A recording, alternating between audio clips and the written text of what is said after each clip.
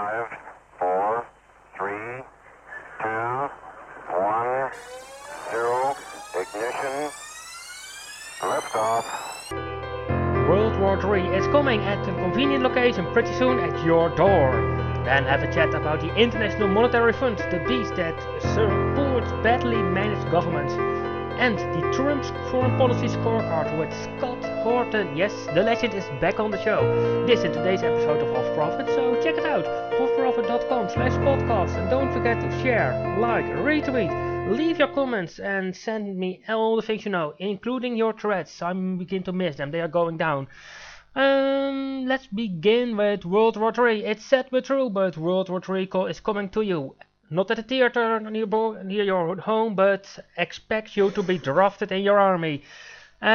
This conflict might be turned into the global war that basically the economy and a lot of politicians need to cover up for their failing policies. What's the situation? Easily said, the past 6 months Hamas has attacked the Israeli border with firebombs, grenades, rocks. And with rocks you don't have one kid throwing a rock, but you get 10,000 people throwing rocks at a few soldiers just standing there to protect the border. Well, not really the great situation. At the same time, the Lebanon government is going to default on its debt, so they need an enemy to go against. Well, in the Middle East, if you need your enemy, you know where the enemy is. It's just Israel. Well, having that said, and this war will also lead to cover up Saudi Arabia's foreign war failures. Because let's face it, Saudi Arabia and its ongoing genocide in Yemen is nothing more than bloody failure. They are losing. Saudi Arabia lost in Syria, so they could also take a stand and show now how the world works.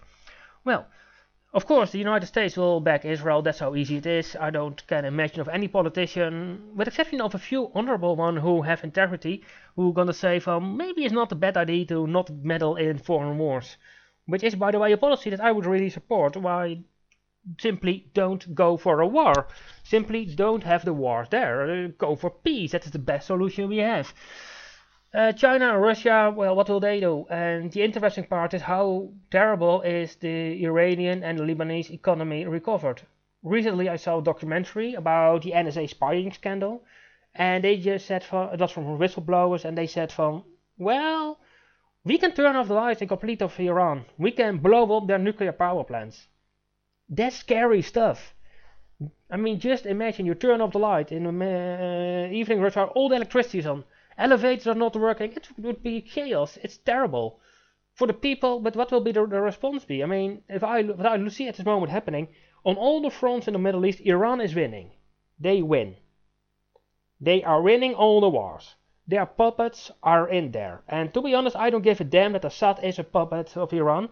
Because let's face it, when Assad would have gone, what you get in exchange? Al-Qaeda? Islamic State? I have rather Assad. This is just, let's keep him in. It's just, you know what he is doing. He is not my friend. But at least he is not firing rockets at me. So, that's the interesting thing more. So this war, and as you know, I got skin in the game, so this will be interesting to see how it evolves. And also, what will Russia and China do? They are the traditional partners of Iran, but recently Israel and China signed a partnership on a military partnering, which will provide over 5,000 to 10,000 jobs on both sides. So now China has skin in the game. So it's going to be interesting to see what's happening. Well, then have a quick chat about the International Monetary Fund, the IMF, you know them, and I'm not a big supporter of the IMF, and the reason is easy. The IMF is an organization we should abolish. Unfortunately, the IMF is likely pushing for more donations and more contributions from its member states. And all the IMF is doing is keep badly managed governments afloat, like Argentina, like Lebanon.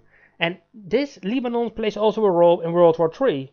They are a Hamas country, so might be a good idea for them. We need an enemy. Well, let's start a war.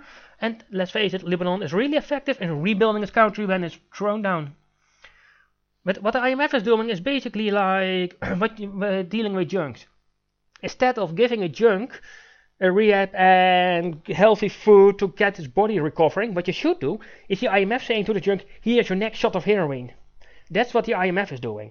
And the IMF should could be used to get good policies in, get things working, and get the complete world system operating. So that's just a quick comment on the exclusive news.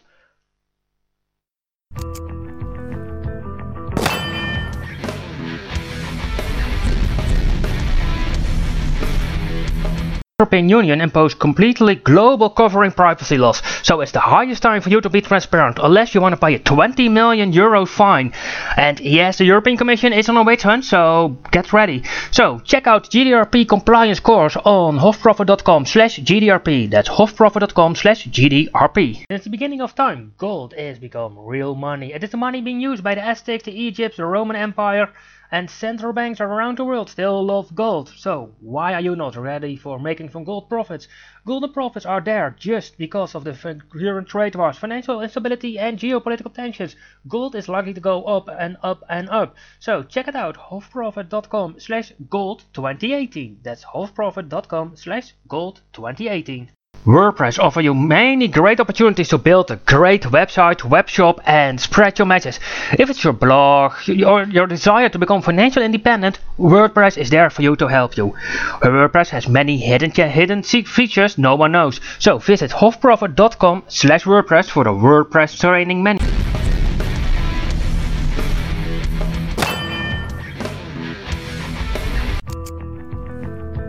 And now, without any further delay, here is today's exclusive interview with Scott on Trump's foreign policies.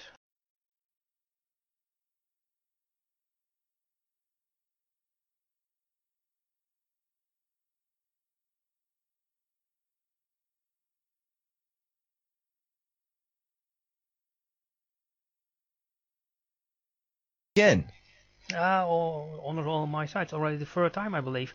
For the listeners who missed this out, and I will link to it in the show note pages. Who are you? Well, I'm the host of Anti-War Radio on KPFK in Los Angeles. I'm the editorial director of antiwar.com. I'm the director of the Libertarian Institute, and I'm the author of the book Fool's Errand: Time to End the War in Afghanistan. And right now I'm working on a new one that's about the whole terror war. Oh, that will be a big book if you get a complete war on terror on the United States. If you look at Afghanistan, your book is well received by almost everyone from all political sides. So in this current political climate, that's really interesting to see happening. Yeah, thanks for saying so. I appreciate that. It's certainly written in a nonpartisan manner because I'm not a partisan.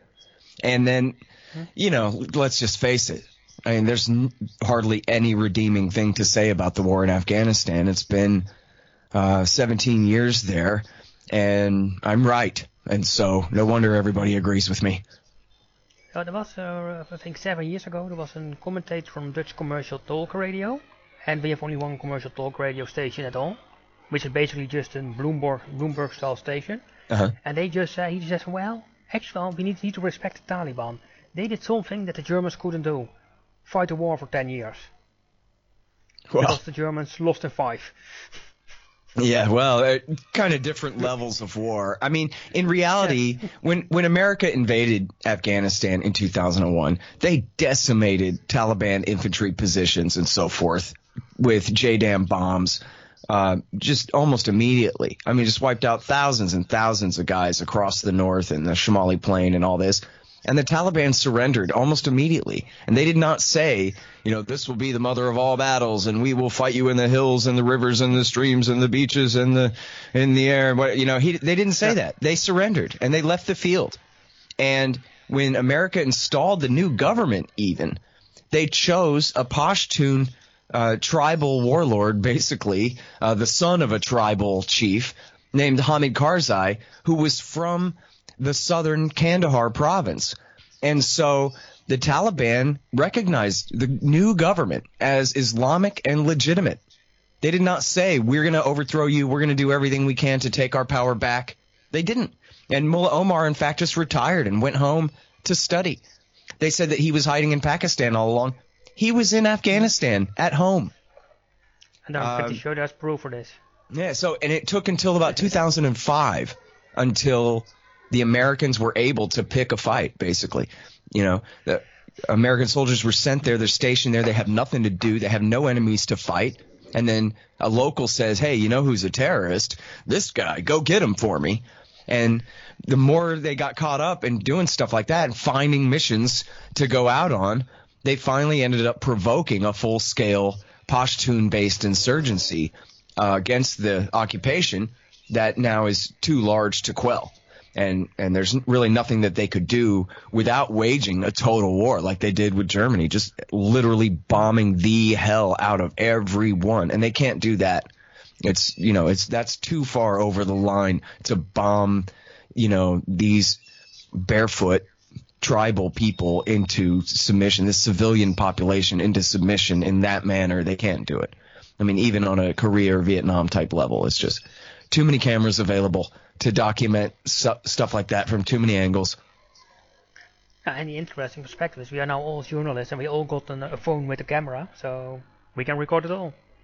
Yeah. And I mean, it's kind of worth pointing out, right, that actually really is an improvement, isn't it? And you think about the bombing campaigns that Johnson and Nixon unleashed over North Vietnam as though they could just turn off the South Vietnamese insurgency like it was a switch or something anyway. But you think about the level of devastation that they brought there. In our time, they wouldn't dare do that.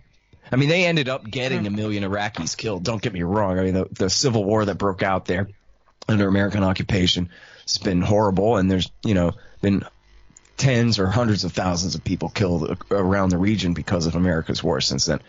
But B-52 scale bombing campaigns like what happened back in the 60s and 70s there in Vietnam are just out of the question, thank goodness. But that does go to show, though, that we're in a war that we cannot win, because nothing short really of just an absolute campaign of decimation against the Pashtun population could succeed. I mean, I say that descriptively. I'm not recommending that. I'm just saying they cannot be defeated. I'm saying we should call it quits, not that we should bomb them more. I'm just saying those are your two choices. I would just say quit. Why waste all that money as a bankrupt country on some country that's far away, who's not a real threat to you anyway? Well, you know what? I know that you know what the answer is already, too, and that is that this isn't really about the Pashtun people. It's not about the Afghan people. This is about Russia and China and Iran, for that matter. This is about the middle part of North America attempting to dominate all of Eurasia. We dominate Europe, we dominate East Asia, but we need that foothold in Central Asia. Well, need in ironic quotes, according to the doctrines of world empire and global hegemony. We have to be there for what? And they'll just come up with reasons. Well, what if Pakistan's nukes fall into the hands of extremists? Well, I mean, we have ships in the Indian Ocean. We could send in helicopters full of Marines or Special Operations Forces or whatever into Pakistan. I mean, in fact, having soldiers chasing Pashtun tribesmen around Afghanistan doesn't seem like it would really give you an advantage over Pakistan's nukes anyway, right? I mean, but then China, we have to prevent China from creating a massive empire there. Well, who says they're trying to? Right? It's like Homer Simpson's bear repellent. He swears he's keeping all the bears off his street, but there actually were none in the first place. So yeah, it's interesting what you said about Pakistan, because I recently had a chat with an employee of the Pakistani embassy in The Hague, and he just confessed when I asked him about the film. My sources tell me you lost six nukes. He's from those things don't go very well at home. Which is well, no way I can get into your country anyway. So. Well, it's possible. I don't know about that, but. It happened with the flood. They lost them. He admitted. So, not really good. So, you're an American citizen. How do you look at your president? Well, I mean, he's like the greatest practical joke ever played on America. If, like the Israelis, you believe in collective guilt, then the American people deserve this. And it's really something, right? I mean, look at all the ironies in the fact that somebody finally, it wasn't Ron Paul. Ron Paul tried heroically. Somebody finally from outside of the real American imperial establishment was able to become the president.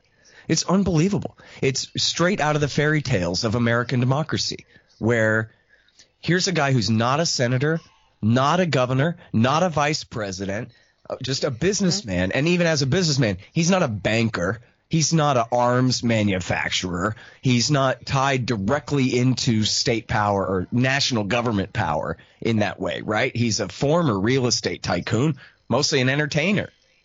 And with his own casino. Yeah, and so here's a guy, he's the only guy in America, the only guy that we got who did, in fact, stop Jeb Bush and Hillary Clinton, the Bushes and the Clintons, the people who have absolutely dominated America's entire post-Cold War policy in every way. And Trump just got up there with, like a football stiff arm and just blamed the hell out of them. Roger Stone style politics, go for the jugular like they're not used to and just go after them and destroy them. And it worked. And then here's a guy who actually, one of the things that he ran on was anti-war.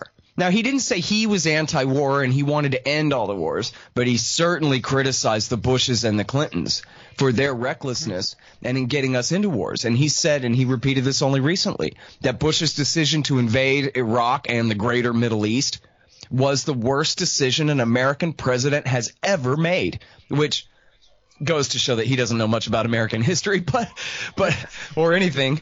But he's kind of right. Like, it was really big, and the consequences are going to last beyond our lifetimes. I mean, it is a Wilson getting us into World War I level error, pretty much. Pretty close. Belongs on that same list, absolutely.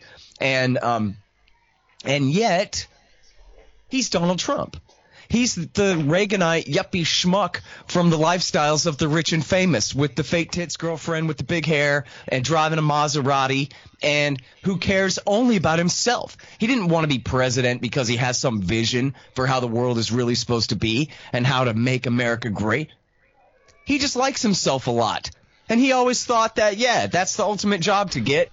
And I think I can get it because I'm big enough and man enough to do it and whatever. And so that's his entire mindset, his entire way of looking at things is from this narrow, self-interested point of view. And you can tell in the way he acts on virtually every issue that his entire conception of politics is the crap that we see on TV, right? Where you and I look at politics in all of these different layers of power and influence and think tanks and banks and interest groups and foreign countries and power factions, and sometimes it's the Army versus the Air Force and the CIA and all of these things. And to Trump, it's all just about like, when Charles Schumer said something that hurt my feelings and that made it on CNN, and so now I have to say something back, or whatever it is, where it's this absolute most surface level, entertainment level of political coverage that the American people are served constantly.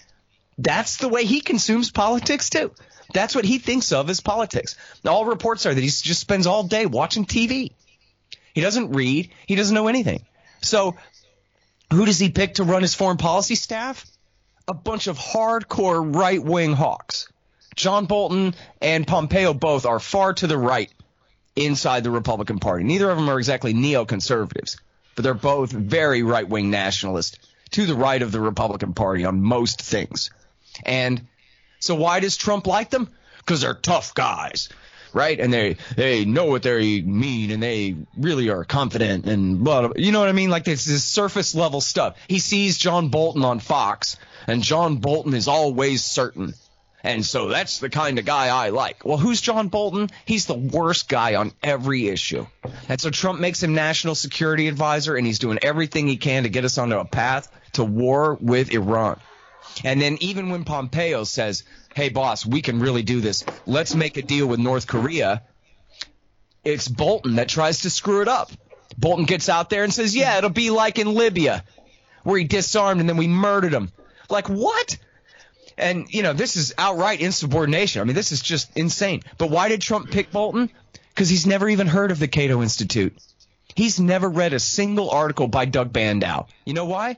Because he doesn't read articles. You know why? Because he's an idiot. He's Donald Trump, for Christ's sake. So it's beyond his capacity to even know where to start looking on the internet for people who are not on the left side of the political spectrum at all, but who agree with him about the overall senselessness of American imperial policy, the overall wastefulness. The idea, for example, and this is Doug Bandow in spades, right, from Cato, that Japan and Korea and Germany and France and Britain are freeloading off of the United States. These are countries with incredibly strong economies that can take care of their own defense. World communism is dead. The excuse for the American empire in Europe and in Asia is over. And so we should not do this. I mean, that is what Trump feels, right? I won't say he really thinks that because he's too damn dumb, but at least he feels that way. But he doesn't even know where to find a staff that agrees with him.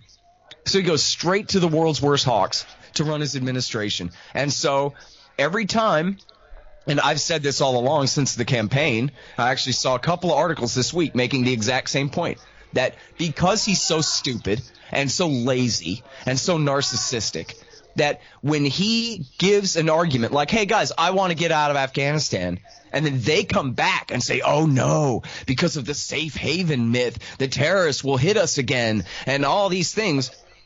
Or he says, I want to get out of Syria. And they go, no, because Iran is there now for some reason and more powerful in Syria than ever before. And so now we have to stay embedded with the Kurds or else maybe the Turks will attack them. And so now we can't leave Syria either. On any of these examples where he actually does lean in the right way, when they fight with him about it, when his staff fights with him about it, he gives in because he doesn't have the wherewithal. He doesn't have the argument. He doesn't have the intellectual strength to argue and win an argument with them about why he's right.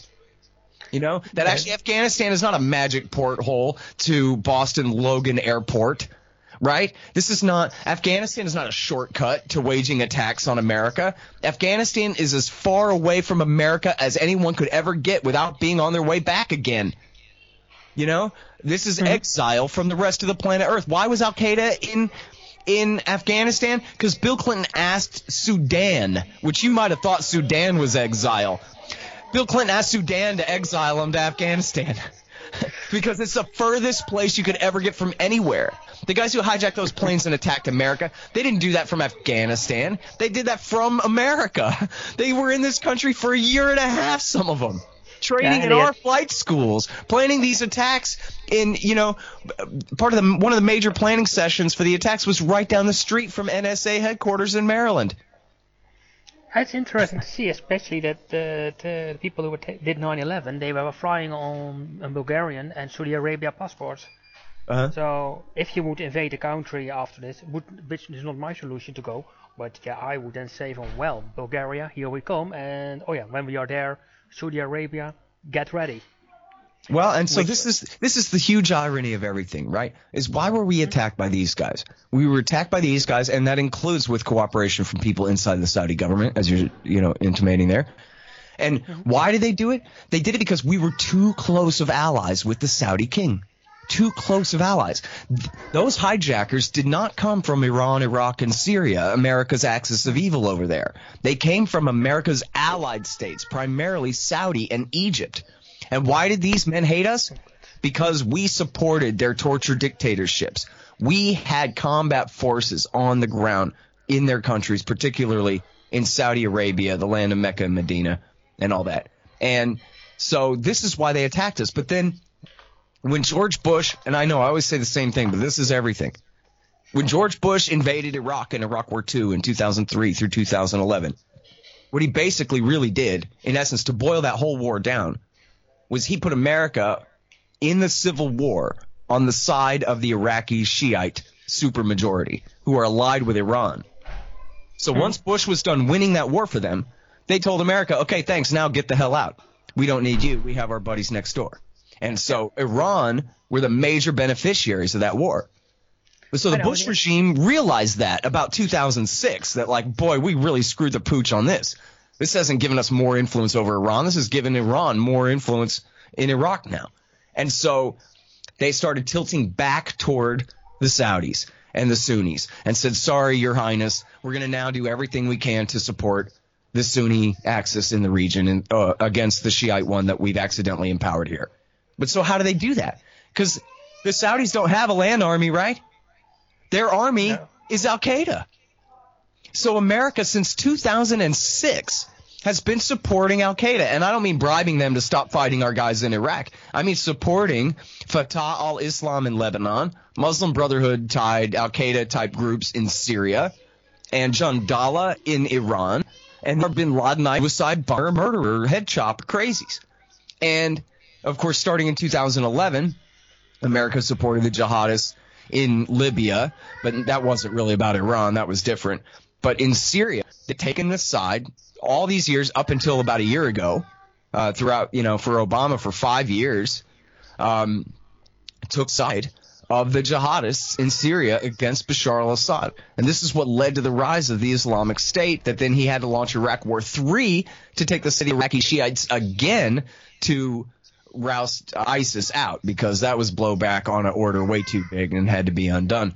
And so this whole massive war in Syria, and including the rise and then the destruction of the Islamic State, all of this was done to try to make up for the fact that Bush had fought for the Shia in Iraq War II. And, of course, it ended up, like I'm saying, it ended up only empowering Iran even more. We ended up backing the same militias as them, the Shiite militias in Iraq, again in Iraq War III. And as I was saying also, this is their excuse to say in Syria now is, oh, no, Iran is there for some reason. When, of course, Iran is there to help save the Syrian state from the CIA's Al-Qaeda forces.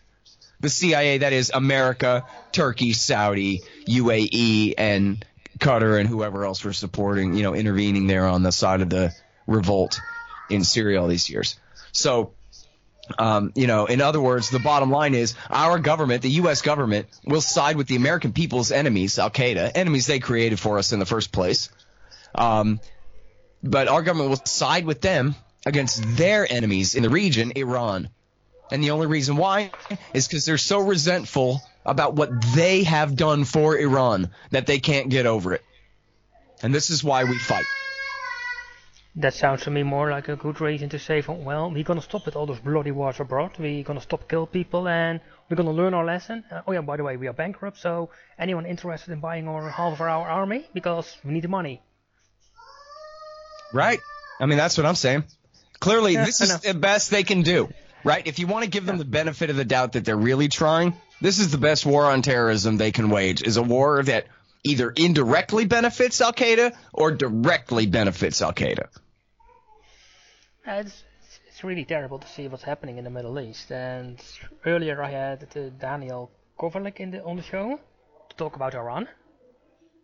And we just had a chat about it, what happened, and I must admit that I think it's a pity that I can't enter Iran or Lebanon at the moment, as the fact that I got 2 citizenships and my Israeli one don't get me very safe in there, I think. I'm not going to try it in the first place. But if you look at the foreign policy things, which is definitely your specialty, what should Trump do with what's now happening, the trade wars, Russia, China? How should he go? And what do you think about the midterms? All right, well, so as far as Russia and China go, from the very beginning I've said that the first thing Trump should do, the first thing he should have done, was immediately invite Putin to D.C., let him stay in the Lincoln bedroom for a week, take him out to dinner and to the opera and whatever crap, and then sign a massive nuclear arms reduction pact. And then tell the liberals, how do you like that? Because the liberal base of America, the regular rank and file Democratic, progressive, liberal, and leftist voters, man, they would love that. And they no matter how much they hate Trump, and no matter how much the TV news cries that it's all some pro-Russia treason, humanity wants, it's not our highest priority, and man, it should be. But humanity, and that includes the American people, favor nuclear arms reduction pacts virtually 100% of the time. And, of course, right now, America and Russia have enough H-bombs that if we had a real war, it could kill virtually all of humanity, other than the very elite hiding in their underground cities and whatever, that they've built at our expense all this time. We could have what Daniel Ellsberg calls, and he's a real expert, calls omnicide, the death of everyone. Because even where the H-bombs weren't going off, all the crops will fail. It'll be nuclear winter for the whole world. The crops will fail. 7 billion people would die if there was a full-scale war between America and Russia with these H-bombs. We got to get rid of them. And if Trump knows that too. This is an interesting story about Trump, is that his uncle was a professor at MIT, and he's talked about this before, that his MIT professor uncle had taught him all about nuclear weapons and how powerful they were, and what it all meant. And since even and there's an article actually in the American Conservative this week about this by Hunter Durensis,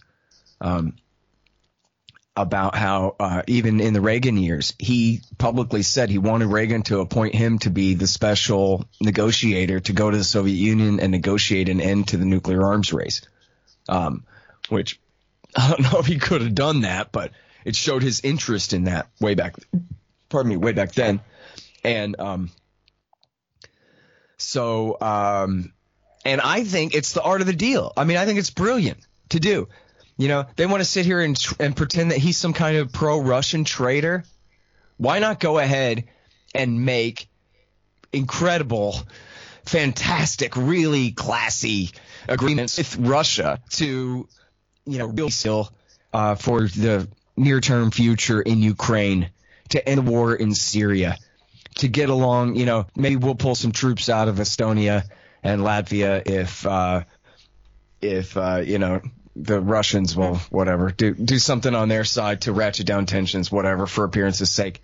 And then especially getting rid of many of the H-bombs. We could reduce the entire arsenals to a few hundred A-bombs on each side. Couple of hundred A-bombs on each side would be more than enough to commit plenty of genocide for everyone, without these H-bomb absolute thermonuclear city killers. Something like that. I think that's what he should have done on his first day he was sworn in, is what he should do tomorrow. And just to address the American people seriously. The liberal Democrats are going to try to stop this. You tell them what you really think of their efforts, and he would win. He would kick their ass, and it would be the end. It would really put an end to this Russiagate, nonsense too. I think by just, by showing he's doing this. He's not doing this because he's pro-Russia. He's doing this because he's pro-America. Any president who did something like that, if it was Jeb Bush, got rid of all the nukes, he'd be Bush the Great. He'd be, a worldwide hero forever. Any president who led an effort like that, it would be, there's just no other way around it.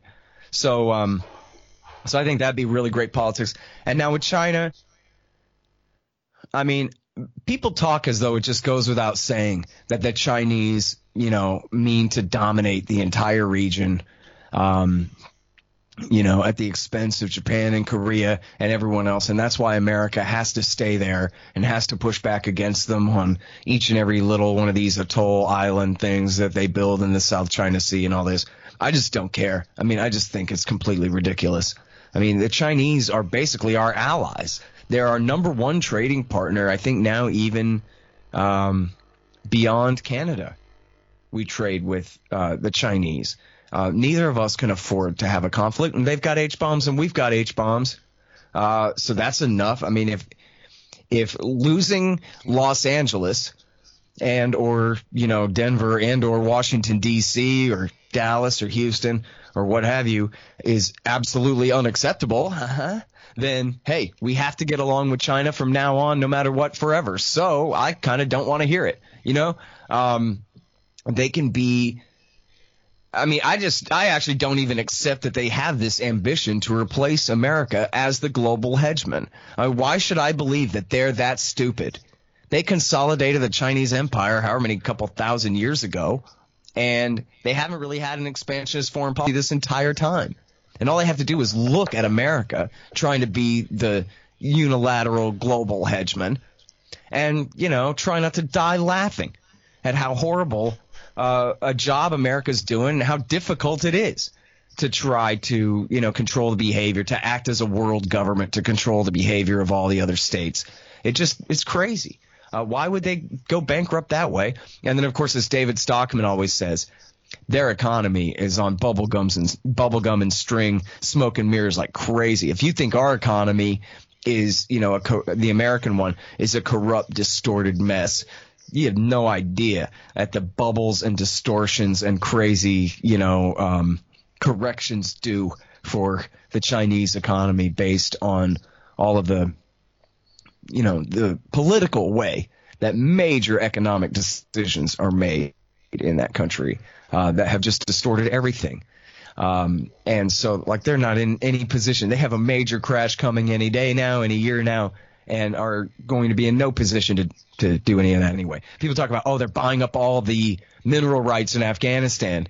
Yeah, well, let's see them develop those minerals. How are they're going to build a railroad and a highway and the billion-dollar infrastructure in Afghanistan to make successful lithium mines or whatever. And they're going to do this where? Down in Helmand province, where all of these minerals are, where the Taliban is, it's their heartland. Give me a break, There's no security situation enough for a foreign empire to come in Afghanistan to rule it and to have enough stability that they could then exploit those resources in that way. I mean, we hear that from time to time, but that's just an excuse. That's never going to happen. And those are the bad lands. Can't get resources out of there like that. And so, I think the only goal should just be, trying to find ways to get along. Trying to find ways to, if they have tensions between them and Japan or them and Korea, whoever, let's negotiate. There's nothing to fight about. And, as far as Iran never did anything to us. The only thing they did was accept the Christmas gifts that George Bush and Barack Obama gave them, trying to spite them, but like Sideshow Bob stepping on a rake, they suck at it. So that's 2 Simpsons references today. Sorry. No problem. It's great. It's not fair. Yeah, if I pick a fight with you and then I punch myself out and then I get up and I'm even madder at you, is that fair? Does that make sense? You know what I mean? At some point, you kind of got to accept I dug my own hole here, It's like those instant karma YouTubes where the guy tries to push the other guy in the pool, but he's the one who falls in, Mm-hmm. Yeah, well, it's not only that, it's also that if I look at global politics and also here local politics, and within a few years we get elections, and I'm considering to run for city council, and I'm just looking at can anyone just tell me which common sense thing they did in the last 5 years? Just one tiny thing. That's all I ask. I can't find anything. Yeah, well, I don't know how it is in your town, but they certainly don't have much to brag about here. Oh, and you asked about the midterms. Yeah. I don't know what's going to happen. And there's obviously a huge left liberal type reaction, progressive reaction against Trump and everything he stands for. And yet America's pretty, geographically divided when it comes to left and right and purple states and, red and blue states. The purple ones are supposedly the half and half kind of debatable ones. But there's not really too many swing states. And there's what in America they call gerrymandering, where they draw the shape of the congressional districts in such a ridiculously twisted way as to basically guarantee re-election. Because they know who votes what way, house by house, neighborhood by neighborhood. They've got all the ultimate data analytics and all that. So, most of Congress are elected and reelected with better than 5-point spreads, And so there's usually not too much that can be done about that. You live in a red district. The chances, for example, of a Democrat winning the district where I live are 0. It'll be 55 to 45 or 60-40, no matter what, where I live. Just north of Austin, Yeah, you're living in Texas. Yeah, in Texas. Austin is a very liberal town. So there's the other example. In Austin, there's a 100% chance the Democrat's going to win. Whoever, won that primary for that House seat, that's primarily in Austin. It's Lloyd Doggett usually is, one of them, whatever their names all are. And so I don't know how much real turnover there's going to be. And you know what? I think the liberals keep way overplaying their hand. They're so self-righteous. And after all, the right-wingers are really bad on a lot of things. So there's some things that they are better than right-wingers on. And so they have some things, but they let their self-righteousness go to their head so bad where they really think that just because they're right that they've won the argument and that now everyone agrees with them and that everyone has to and that things just have to go their way. And it keeps not working. So, I think they keep, pushing people more and more to the right. In reaction to some of their, ridiculous antics where, the best example of this to me is like even the leftists who know better than and hate the Democrats for a lot of good reasons. You know what I mean? They hate them and for a lot of bad reasons too, but mostly they have good reasons to hate them. They call themselves the 99%, but then they set about when they really radical leftists, they're closer to 1%, and they set about to make the other 9% of America out to be 1% that they were against. It made no sense at all. Like if you're the 99%, you have to, if you're trying to claim leader or alliance with virtually everyone against the super elite, if that was their phrasing, then they need to do everything to drop all of their culture war objections to things that right-wingers believe that they disagree about in order to focus on, spin bailouts for bankers, right? This kind of thing. That was what it was about at the time. Instead, and just like the Tea Party too, right? They forgot issues immediately right-wingers. And do the same things. But, the Ripper 1% of 1% who are really, own the super majority of the stocks of the biggest corporations in the tens of billions of dollars. And then there's the rest of us. And so, I'm fun around. The point of the partisanship here is that as much as everyone's dipping a blue wave, as they call it, a liberal, very represent reaction to Trumpian politics, I'd almost, without having looked at all the data and the polls lately or anything like that, I'd almost give them a 50 shot of blowing it and losing and the Republicans hanging on to the House. The Democrats have not made themselves a very appealing alternative. To them, they're putting up billboards. Let's have a town hall meeting and talk about Russian influence in the Republican Party, and nobody's buying. You know what I mean? Trying to rehash old McCarthyism after communism's been dead for 30 years, it just doesn't make sense. Now, next to that, but I always keep wondering if I look at Trump's political viewpoint. If I was a Democrat, I would say, this is the best Republican guy we ever could get. He is definitely much more towards the Democratic Party than the other Republicans he defeated, and way more acceptable than Mike Pence. Yeah, well, it's true that Trump, I disagree with these policies, but it's true that, rank and file union factory workers typically vote Democrat because the Democrats are less good on free trade. They want protectionism. And this is something that Trump, of course, has promised all along. It's something huge that he and Bernie Sanders have in common. And it's a very populist – it's ignorant, but it's a very populist position to take, that them Chinese are taking our jobs, and so we need, these tariffs and whatever. And so this is a phenomenon that in America they call the Reagan Democrats.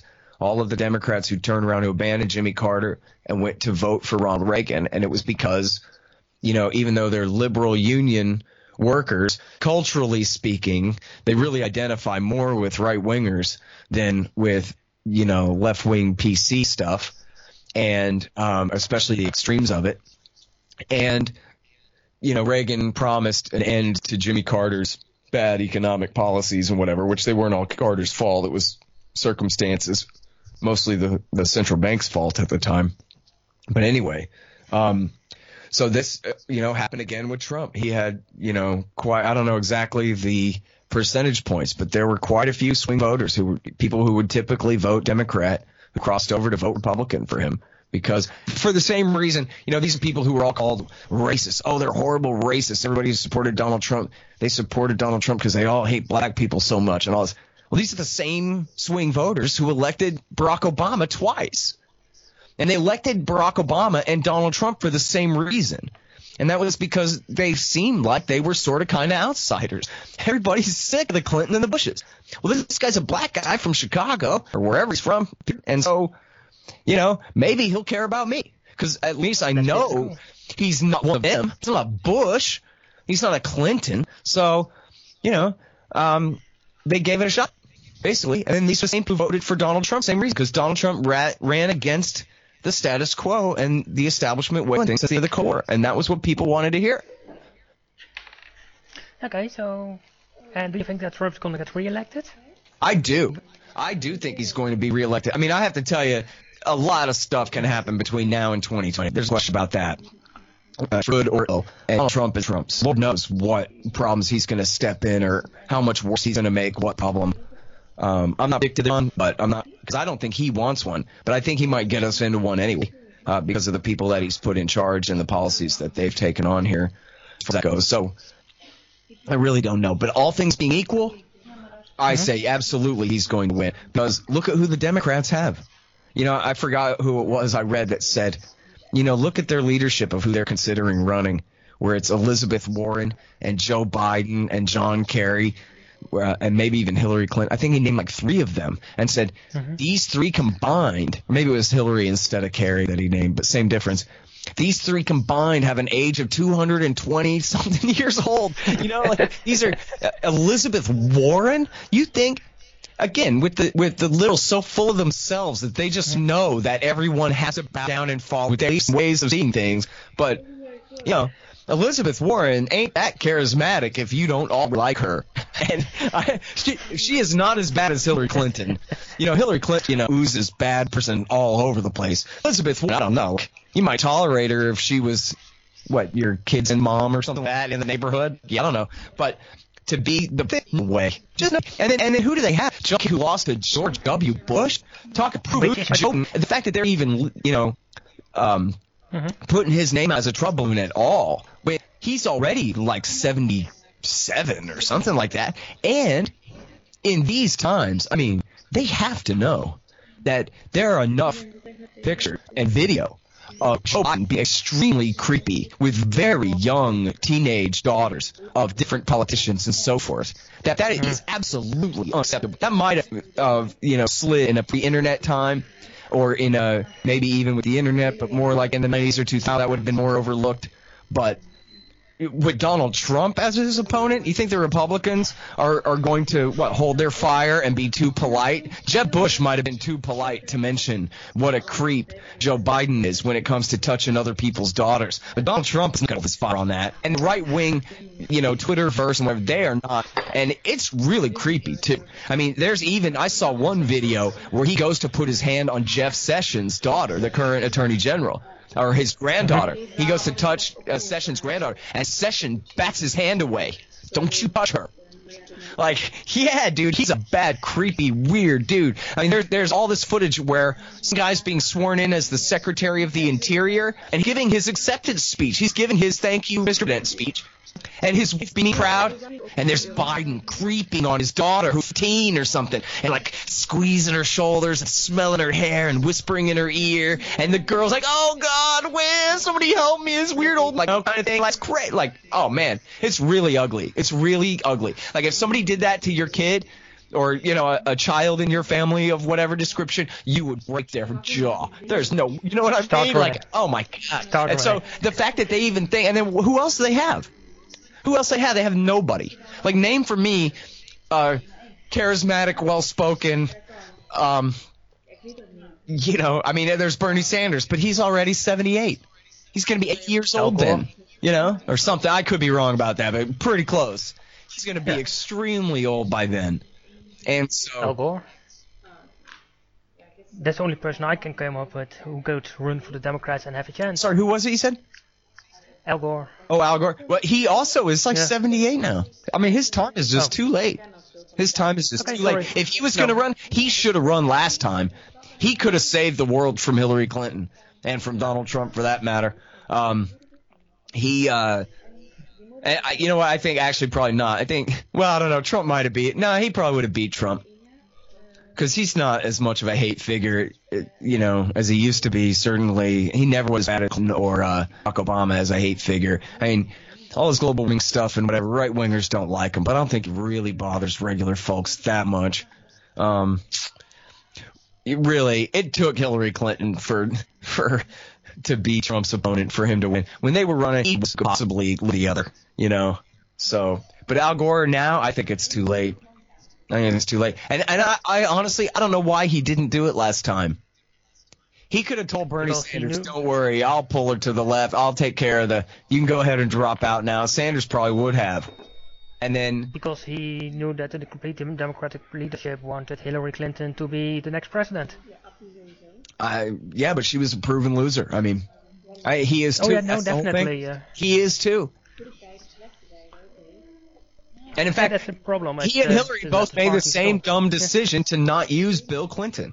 I mean, in fact, how dumb could she be that she didn't learn from Al Gore's mistake? In the year 2000, he did not bring Bill Clinton out on the campaign trail because he thought he was still tainted by Monica Lewinsky or whatever so much. When, Bill Clinton was a great speech, man. And in fact, we talk about those Reagan Democrats, factory workers who are union members who – usually vote Democrat, but they listen to Rush Limbaugh while they're driving or whatever. These guys, Bill Clinton is the master of telling guys like that, listen, the Republicans hate your guts and you know it. Us Democrats, we might not be perfect, but the Republicans, they are the party of the guy that owns this factory. Us Democrats, we're the party of you guys who work here. So don't screw around and don't get it twisted. And he can give that speech really well, that and he can give a speech where he goes, here's a list of Democratic and they list whatever, not these deserves credit for them, but it was down this huge list of all these great things that he did. He goes, that's great, all these four things rich I do you, and that he stuck them or whatever it was. It's convincing. If you're the kind of, a regular voter, hear that, to be reminded that actually, the Republicans really do hate you. Like, more, I mean, the Democrats have nothing but for you, but the Republicans, come on. Now, these guys, look at Bush trying to take the Social Security Trust Fund and put it in the stock market bubble. For particularly chosen Republican-favored corporations. I mean, this is just, these people really, really are your enemy, and you know that. And Bill Clinton's the kind of guy who if they had used him in 2000, Al Gore would have won. And if Hillary had used him in 2016, Hillary would have won the election. And the fact that they couldn't understand that, to me, is what's amazing. There are a few different reports about the Hillary campaign, too, where, they were even saying, we don't need white people at all. Screw them. We're just going to have a coalition of everybody but, guess what, the 65% supermajority population of the country. Yeah. And Bill Clinton was like, you guys are crazy. Please let me go and give speeches to factory workers. And they were like, yeah. Shut up, Bill.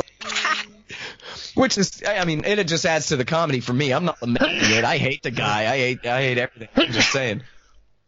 Mm-hmm. I enjoy his frustration, I guess, is really the point. That here it was, he knew what to do, and they wouldn't listen to him. Here was a guy who got elected governor twice and president twice, and they're like, shut up, old man, what do you know? Now, and the interesting part is you see now here, everyone is chatting how bad Trump is, and Trump is a Russia agent, and we should get rid of Trump. And I was just looking at I don't know, but I don't think that the KGB enjoys the idea of selling arms to Ukraine. I don't think that this is someone who is on the KGB payroll. Yeah, well, now you're getting way too far into details for American media discussion. Yeah. I mean, or the KGB. Yeah, he's been very hawkish on Russia, on expanding NATO, putting more troops in Poland and the Baltics, inviting Montenegro and completing the ascension of Montenegro and Macedonia to NATO. He's gone at least and sending weapons, as you said, weapons to the government of Ukraine, which Obama never would do, even though he supported the coup there in 2014. He still wouldn't send weapons to make the war in the East worse. Yeah, I mean, if anyone on TV ever wanted to make the case for Donald Trump is the worst enemy Russia's had since the end of the Cold War, they could make a pretty strong one. But, that's not the way they look at it. But that's the difference between you, me, and I think 99% of the people in the world. We think about things. Yeah, well, I mean, and it depends on which questions you know to ask. So, I mean, for me, I'm not my only advantage in all of this is that I've been paying attention for a long time in a row, so I notice all the contradictions. Where other people maybe tune in and tune out. Sometimes they got too many other obligations and can't stay attuned to it all consistently enough. So, as time goes by, I end up learning which are the right questions to ask about the different situations. Like I was saying, I'll always beat that dead horse about the Sunni Shia sectarian war and how, America's been on both sides of it and that kind of thing. I think a lot of people understand a lot of the bits and pieces of that, but they don't ever usually get to hear that narrative. That Bush Jr., the dumbass, this fits, it makes sense, right? He accidentally, on purpose, but accidentally ended up empowering Iran, which was not the goal. And so they've been trying to make up for that fact ever since, and that even has them backing Al-Qaeda terrorists against Iran's allies in order to spike them. And I think, when I kind of tell that chronology, I think people pick up on a lot of that because they just haven't had that through line explained, about the cause and effect and the motivation there about trying to make up the massive mistake of Iraq War II in that sense. So, and most people, I've been at this for 15 years in a row. Most people, they just can't keep up and keep the different teams straight in their head long enough in a row. It's all very far away and foreign names and places, and a TV that will never cooperate, a TV that will never explain. You have to read, and constantly to know this stuff. Yeah, well, that's what you and I are doing, at least. I'm a news junk, and on average I do 10 hours of podcast a day, including yours. Cool. That's good to hear. Yeah, it's cool. Great show. It's just a pity. When are you returning on your weekday radio show? Oh, to do a live show? You know what? I really want to, but now I just started a book again. So that's going to take me a few months to finish, and then I may just go ahead and try to get back on live radio because, for years that was what I always did from 1998 through 2016. Really, the very beginning of 2016 is when I started writing the book. And so, yeah, that's my thing. And now I'm just doing the interview podcast and the Los Angeles show, but I would like to get back to doing live radio besides just the interviews so I can have my own say, that kind of thing. But I don't know. And I'm not really sure which opportunities I might even have to exploit there, but I'll look into that. Hey, did you want to, I don't know how much time you have, but did you want to, I think you mentioned at the beginning you wanted to talk about Israel-Palestine? No.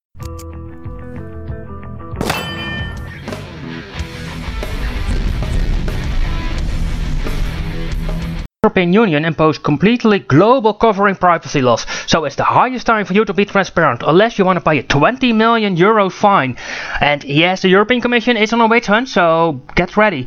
So check out GDRP compliance course on hofprofit.com/GDRP. That's hofprofit.com/GDRP. Since the beginning of time, gold has become real money. It is the money being used by the Aztecs, the Egypts, the Roman Empire, and central banks around the world still love gold. So why are you not ready for making some gold profits? Golden profits are there just because of the current trade wars, financial instability and geopolitical tensions. Gold is likely to go up and up and up. So check it out, hofprofit.com/gold2018. That's hofprofit.com/gold2018. WordPress offers you many great opportunities to build a great website, web shop and spread your message. If it's your blog or your desire to become financially independent, WordPress is there for you to help you.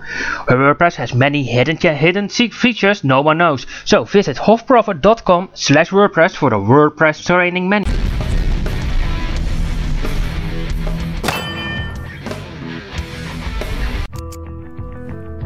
Well, what a chat, and that's not everything. Tomorrow you get the last remaining part. That's about the Israel-Palestinian conflict, and he has some interesting insights about it. We're gonna chat about that one, and as you know, I got skin in the game with 2 citizenships.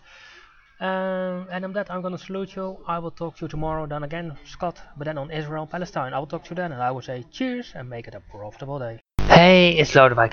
I'm really happy that you took the time to listen this moment to my podcast. I'm honored.